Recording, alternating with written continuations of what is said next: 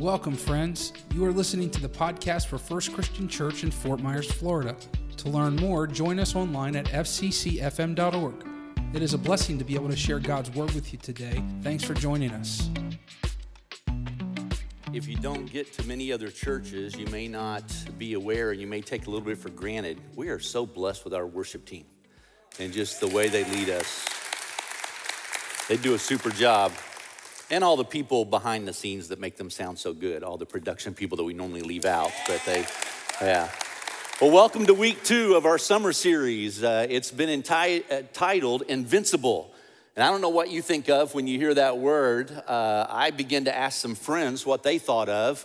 And my pop music friend said, well, in 2001, Michael Jackson had an album titled Invincible. And the song on it was about a girl that he could not get her to like him. She was invincible. And then I asked someone else, and they said, well, wasn't that a movie about the bartender in South Philly, Vince Papale, who tried out for the Eagles in 1976 and made the team? That movie was called Invincible. And if you are into comic book animated shows, I guess somebody told me there's one right now on Prime, Series 2, called Invincible, about a guy who was human, but his dad was superhero, and so he inherited some of his superhero skills. We're talking about invincible from the standpoint that we have an invincible God. And when we are connected to him, his power will live through us, he's promised, and there'll be some things we can do with him in our lives that we cannot do on our own. And we're looking during the month of June and July at the life of David, and Pastor Matt started that last week by looking at David and when he was anointed in 1 Samuel 16 and how he was known as a man after God's own heart. And we're gonna see the early part of his life as we walk through these 2 months where he was invincible in a lot of areas when he walked with God and his heart was for God, but later in life, his heart began to drift and he was not so invincible. And we're gonna learn some lessons from that too. This morning, we're gonna be in 1 Samuel 17. If you've got your phones or your Bibles, and it's probably the most famous story you think of when you think of David, which is David and what? Goliath. Yeah, you always think of David and Goliath, and it's that great story.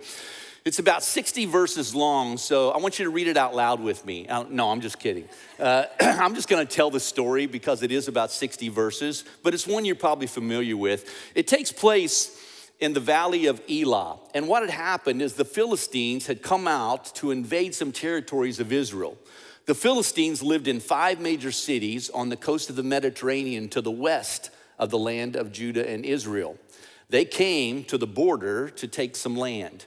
Saul and his armies went out to meet them and to stop them, and where they ended up was in the valley of Elah. So the story begins with with Saul and his armies lined up on the eastern hills, and the Philistines lined up on the western hills. And normally when that happened, they would just head into the valley and go at it.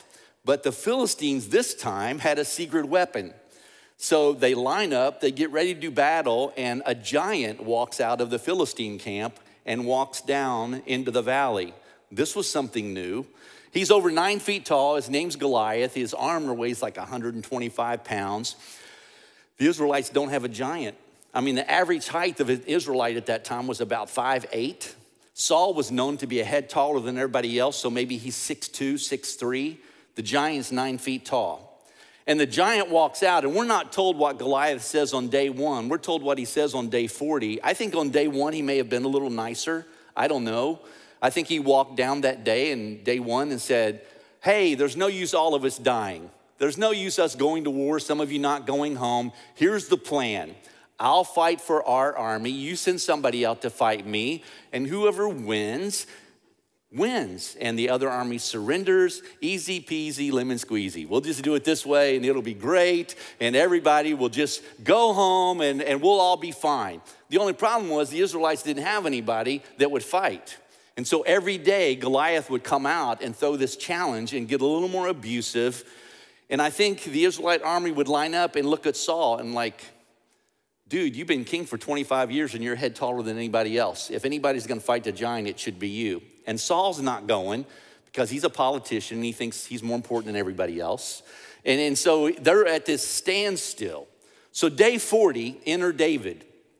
David lived in Bethlehem, which is about 19 miles east of where this was taking place. David's dad, who was Jesse, who, by the way, we can learn more about David and his great-grandparents in the book of Ruth. Little trivia about David. David was the great-grandson of Ruth and Boaz. They had a son named Obed, who had a son named Jesse, who was David's father. Also, David's name is mentioned over 1,000 times in the Bible. It's second only to Jesus as far as people mentioned in the Bible. So David is in Bethlehem. He's been anointed king. He's about 15 years of age when that happened. David was born in about 1040 BC, about 1,000 years before Jesus. And so David's there, and his dad, Jesse, says, I want to send a care package to David's 3 oldest brothers, Eliab, Abinadab, and Shammah. We're all fighting in Saul's army. Jesse said, well, they're not that far away. It's 19 miles. I want you to take some bread and some cheese and take it and check on your brothers and give it to the commander and butter him up so he doesn't give them duties that, nobody wants. So David goes and does that. David arrives on the scene in 1 Samuel 17 on day 40. Goliath comes out. This time he's a little more abusive. Come on, you bunch of cowards, all come and fight me. And David hears this and says, what's going on? And somebody says, well, it's been going on 40 days. Goliath comes out, and now it's like Saul will pay a lot of money. He'll give his daughter in marriage. He'll exempt the family from taxes. I mean, we're trying to get somebody to fight this giant, and nobody wants to. And everybody takes off, and they're hiding. And David says, you're kidding me. Why aren't we fighting? David's brothers hear him, Eliab, Abinadab, and Shammah, and they start chirping on David. What are you doing here? What'd you sneak off and leave those sheep? Aren't you supposed to be? Well, you're just a shepherd. You don't know what you're talking about. And so David just ignores them, asks somebody else. Somebody hears David talking about this and goes to Saul and said, we may have found somebody to fight the giant. So Saul sends for him, brings him and says, you were asking. And as soon as he walks in the tent, Saul's disappointed. David's probably 17 or 18 at this point. You had to be 20 to be in the military. He was 15 when he was anointed king. This is sometime between there. So our little preschool stories that we sing sometimes, only a boy named David, only a little sling. He wasn't 12 years old. He's a young man. And the Bible says he was a good-looking young man, and he was a strong young man. So he's probably 17 or 18, but Saul still knows this is no soldier. So David walks in. Saul says, you're just a boy. And David said, well, I watched my father's sheep, and I killed a bear, killed a lion, and God was with me when I did that, and so he'll be with me when I do this. And Saul evidently saw something in him. Again, our reason to believe he's probably 17 or 18, pretty athletic looking, because Saul says, okay. Saul brings his armor, puts it on David, which again, Saul's a head taller than everybody else, and at least he's gonna try the armor, which tells us David's not a 12-year-old boy. He's probably a 17 or 18-year-old young man. Saul tries the armor, puts him on. He says, well, if you're gonna go to battle, you're gonna look like a soldier. You can't look like a shepherd. David says, nah, I don't think so. I'll just go with what I got. So David grabs his staff, he grabs his sling, he heads out into the valley. He stops at a stream and picks up 5 stones and puts them in his pouch. Then he heads out. Well, Goliath looks, and Goliath is offended that they would send somebody like David out to fight him. So Goliath starts chirping on David. He's like, you little boy, I'm gonna feed you to the birds. And David says, you've offended my God, you've insulted my God. I come in the name of my God. And then David gets a little bold too, and he goes, I tell you what, I'm gonna kill you and cut your head off. And then Goliath moves at David, and I think for the first time in Goliath's life as a bully, the person he moved on didn't back up. David runs at him, puts a stone in the sling, flings the sling, hits Goliath in the head. Now, pause that for a moment. Can you picture the armies? It's been 40 days. During that 40 days, I imagine the Philistine guys were like, they didn't even leave their tent. Goliath's got it. Why should we be out here? The Israelite guys are like, what's gonna happen? But this day, they hear somebody's coming, so everybody's lined up. The Philistine guys are just kind of joking. Look at the guy who's gonna fight. We got this. Get your swords ready. I know we said surrender, but we're gonna kill everybody. So they're ready. The Israelite guys are like packing their bags. They're like, David's gonna fight Goliath? How fast can we run? And they're ready to take off. Can you imagine how quiet it got when Goliath falls? And then David runs up with his sword and cuts off his head and holds it up. And the Israelite army looks at each other and they're like, yeah, and they charged. And the Bible says they followed them, killing Philistines all the way back to their cities. So it's a great victory for David. He's invincible because he has a heart for God. I think there's some great lessons in this for us. And dads, being Father's Day, I was thinking, here's some lessons we need to hear. So I found 7 things. They're for everybody, but specifically for dads that we need to be ready to deal with. I think everybody thought David was inadequate. I think Goliath thought he would intimidate. And David said, with God, I'm invincible. And sometimes we will face giants. Some of you are right now that you think I'm inadequate. I remember the first time I held my first daughter a long time ago. And I held that baby in my hands. I was 25 and I thought, oh my God, what have I done? I am not ready for this. I am so inadequate for this. And life can be intimidating. And yet with God, we are promised that we can be invincible and he'll give us the strength to do what we need to do. So let's look at some lessons real quick, okay? Lesson number 1 is in verse 26. The proper motivation in our life will build confidence to do life. Verse 26 is where David said, who is this Philistine that he should defy the armies of the living God? David's motivation was not about looking good. David didn't show up and go, hey, I'll do this and put it on my resume. I'm gonna kill a giant. I'm gonna do this and everybody will think I'm gonna be a great king. He wasn't thinking ahead. You know what ticked him off? That God had been insulted. His motivation was to honor God. And when he chose to honor God, it gave him confidence to do anything God brought toward him. The proper motivation in our lives gives us confidence to do the things that we think we can't do. Dads, when you get up every day and say, today it's about honoring God. It's about raising my kids to honor God. It's about setting an example for them to honor God. It gives you a confidence to do the right things and to live that life. David chose the motivation was to honor God. It wasn't about him. You know, I hope you guys have engraved on your heart Pastor Jimmy's famous saying, it's not about you, boo-boo. Because I think of that all the time. We don't do anything to make ourselves look good. We should live our lives to make God look good. And that gives us a confidence to do the right things and the hard things. Lesson number 2. Today's routines will prepare for tomorrow's battles. In verse 34, when Saul said, you're just a shepherd, he said, yeah, let me tell you what I've done being just a shepherd. I don't know when David was anointed when he was 15, if he was a typical 15-year-old. I remember when my son was 15, I wasn't sure I was gonna let him live to be 16. It was not a good couple of years in our house with him. He turned out to be a great young man, but I had my doubts in those years.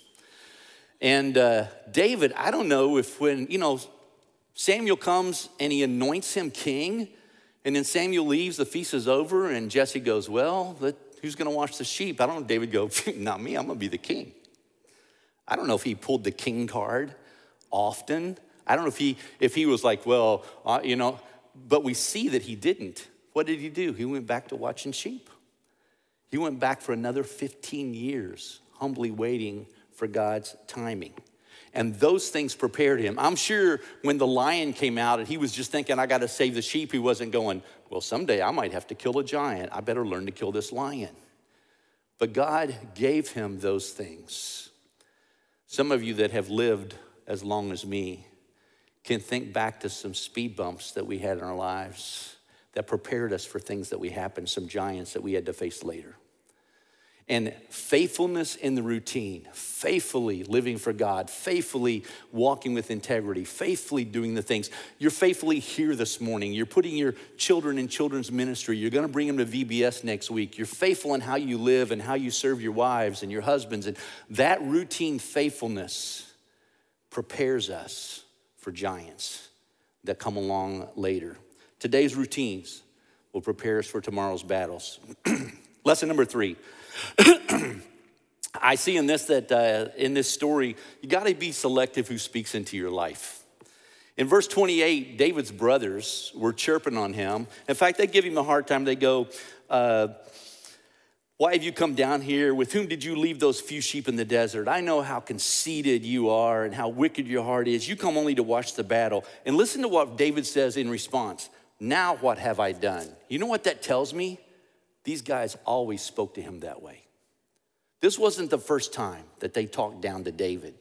I don't know how they responded. Can you imagine when David, the big deal to be anointed the next king, Samuel comes and he says, Jesse, can you line up your boys? It's supposed to be one of your sons. And Eliab, the firstborn, comes in feeling pretty good, That's me. Samuel goes, no, it's not. Eliab comes in, nah, it's not you either. Shammah comes in, it's not you either. And they go through all of them until they get to David. I don't know how they felt about that. And then David comes into camp. These guys are in uniform. If you've ever been around military guys in uniform, it gives them a boldness. They're in uniform, and he's a shepherd.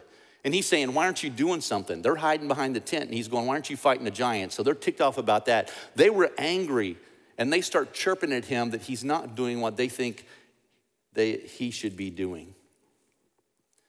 When we decide that we're going to live for God, dads, when we get up and say, every day, I'm going to do what God wants me to do for my family, there will be people in our culture that say, why are you doing that? Why are you not letting your kids do what all the other kids do? Why are you protecting your kids from that? Why are you sending your kids to church camp instead of cheerleading camp or football camp? Why are you sending your kids why do you make your kids go to youth group on Wednesday night? Why do you do this? Why do you serve your wife all the time instead of her serving? Why? They're going to keep chirping on us. Sometimes it'll be our parents. Sometimes it'll be our siblings. Sometimes it'll be family that won't understand why we do what we do to honor God. And sometimes you just need to turn away. Notice David didn't argue. He didn't go back at them and say, yeah, who's going to be the king? Nah, nah, nah, nah. I mean, he didn't get back in her face. He didn't defriend them on Facebook or anything. He just turned away. And sometimes when the world comes at us for committing to be godly men and dads, we just need to turn away. Lesson number 4 is in verse 38. That's where David, when he gets dressed in the armor, because Saul wanted him to look like a soldier, David said, that's not me. The lesson I see there is, you just got to be the best you that you can be. You don't have to be anybody else. You don't have to be, culture will say, here's what you need to look like, Dad. Here's what you need to do. Here's where you need to take your kids. If you're a good dad, you're going to do this. You got to be the best you that you can be. And David said, I'm a shepherd. He said, I'm a shepherd and I'm good with a sling. And this is not some kid's toy. If you read the Bible, there are about 10 times in scripture that we're told about men with slings. In the book of Judges, one of the tribes had 700 men armed with slings who could fling a rock at a hare and not miss it. Slings were the snipers of the military back then. And David was good with his. This was a military precision weapon. And David said, I know what I'm good at. Dads, know what you're good at. You don't have to be the dad you're not. You don't have to be the dad that, the kids want to go to his house because he has this and has that and has that. If that's not you, don't try to be that. Just be the dad that you are, because God put you where you are to be the husband and father that you need to be. And he's equipped you to be that. So be the best you can be. Lesson number 5, be ready for battle. In verse 40, it's interesting that David grabs his staff and then he steps through the stream and he grabs 5 smooth stones. You'd be surprised, my opinion, of all the ridiculousness about why he chose 5 stones. I mean, it's just like guys have written theological theses on why there were 5 stones, because there were 5 cities of the Philistines and there were this and that. And I'm thinking David just thought, he's a big boy. I don't know if one rock's gonna take him down. I don't know, maybe he just reached down and that's what he came up. Maybe that's all his pouch would hold. We don't have to get distracted like that. But David didn't walk out in the valley going, I don't need anything. He knew he needed some weapons. And so he took what he knew he would need to go into battle. Guys, what's your weapons? Dads, I would encourage you for the next 30 days to make Ephesians chapter 6 your weapon. That every morning when you get up, you read this. It starts in verse 10. It says, finally be strong in the Lord and his mighty power.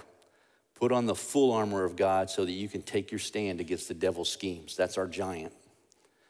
For our struggle is not against flesh and blood, but against the rulers and against the authorities and against the powers of this dark world and against the spiritual forces of evil in the heavenly realms. Therefore, put on the full armor of God so that when the day of evil comes, you may be able to stand your ground. And after you've done everything to stand, you stand firm then with the belt of truth buckled around your waist, with the breastplate of righteousness in place, and your feet fitted with the readiness that comes from the gospel of peace. In addition to all this, you take up the shield of faith with which you can extinguish all the flaming arrows of the evil one. You take the helmet of salvation and the sword of the Spirit, which is the word of God, and you pray in the Spirit on all occasions with all kinds of prayers and requests. With this in mind, you be alert and you keep on praying for all the saints. Guys, that's what we have to do to go into battle. We get up so many days and we just head out into the world, and then a giant shows up, something happens, and we're like, I don't know what to do about this. And I can just hear God going, I told you, I gave you what you need to handle this. You just got to put it on. And we commit to put on truth and integrity and righteousness. When we begin to get in God's word, we have a sword to go into battle. We can be invincible with God's help and be the men that our families need. Number 6, lesson number 6. Our commitment will encourage others. The whole army of Israel are standing there afraid to go into battle. They're ready to run. David kills a giant. They're ready to go after him. You know, I mean, they just instantly, everything changes for them from being afraid and defeated to going into battle and being invincible and killing the Philistines. All it took was one person to have that influence in others. That's you. Dads, moms, kids, whatever position we're in, that's us. The rest of the world walks in fear. The world that doesn't know God walks in fear, waiting for somebody who knows God just to step up and goes, we can do this. We got this. You got friends going through some terrible times of their life, not knowing what to do, just needing you to speak up and say, listen, let's pray about this because God's got this. They need you to be an example. You know what's really cool about this? If we continue reading the history, which we will over the next 8 weeks, David's brothers became major players in his kingdom when he became king. These guys who are upset because he's the king, these guys who are bad-mouthing him become major players. In fact, Shammah's son, you think he didn't get told stories about his uncle David killing Goliath? I think he did, because guess who killed Goliath's brother? David's nephew, Shammah's son. The influence you can have when you step up, the influence we can have when we choose God, when we choose to do the right things, goes beyond our family to our friends, to the people that see us every day that we don't even know, just making right choices, wearing the right armor. Our commitment will encourage other people. And the last lesson, number 7, it's the power of God, not our power, that makes us invincible. Last week, Pastor Matt read in chapter 16 before this, when Samuel anointed David, it said the power of God came on David. And you say, well, that's really cool. So David had something super going on. That same power is promised to us. In the New Testament, when Peter stood up to preach on the day of Pentecost and people said, what do we do? He goes, repent and be baptized for the forgiveness of your sins and the gift of the Holy Spirit. Jesus had told his disciples, when I leave, it's going to be better for you because I'm going to send the Holy Spirit. He will be a comforter to you. He will be wisdom for you. He will be a guide and a counselor for you. That Spirit is promised to us. And he said that when we are connected to God, when we are connected to him, the invincibility that flows from his Spirit flows into us and through us. We don't do this in our own power. We do it in the power of the Holy Spirit. That same power, it says, I think Romans, Ephesians, Hebrews, all through the Bible, it says that same power that raised Jesus from the dead lives in us. That's the Holy Spirit. So here's our big idea for the day. The giants in our lives can be defeated when we walk with God in the power of his Spirit. Doesn't matter what the giant is. Doesn't matter what your biggest fear you can think of down the road happening, you can handle it with God's power. You can handle it when you're letting God write the story. We see early in David's life, God was writing his story, and it didn't matter what came at him. Saul, a giant, other armies. David was invincible when he was walking with God. We see later, however, when David took the pen out of God's hand and said, I think I'll write my own story for a while, how it crumbled and how he suffered. The giants in our lives will be defeated when we walk with the power of his Spirit. So here's the action step for the week. If God's Spirit is available to you and you've not taken steps to make him part of your life, what's your next step? If you're not connected to God, you walk out of here facing giants on your own. I think sometimes we get so caught up in forgiveness of sins, we forget the part of the promise of the Holy Spirit. That we can walk out of here having God guide us and empower us and strengthen us and provide for us with the Holy Spirit. If that's something you need to know more about, dads, you cannot be successful in your role. I don't care how good you are, you're not good enough to be the dad that your family needs without the power of God in your life. If you want to know more about that, when the service is over, Pastor Matt and some others will be by the cross. Come and ask them. Because giants will come, but when we walk with God, we can be invincible. Let's pray. God, I thank you for your word. I thank you for the honesty of your scriptures. God, I thank you for the power of your Spirit. That we can look back and see your faithfulness and how you've prepared us for every situation, how you've walked with us through every situation, how you've given the strength and power to conquer what would seem to be giants, and yet we look back and realize with you, it really wasn't that big a deal. God, thank you for your love for us, for your promises. May we be faithful in walking into battle every day with you and for you. In Jesus' name we pray. Amen. We pray this message has been a blessing to you. If we can pray for you or encourage you in any capacity, please let us know at fccfm.org.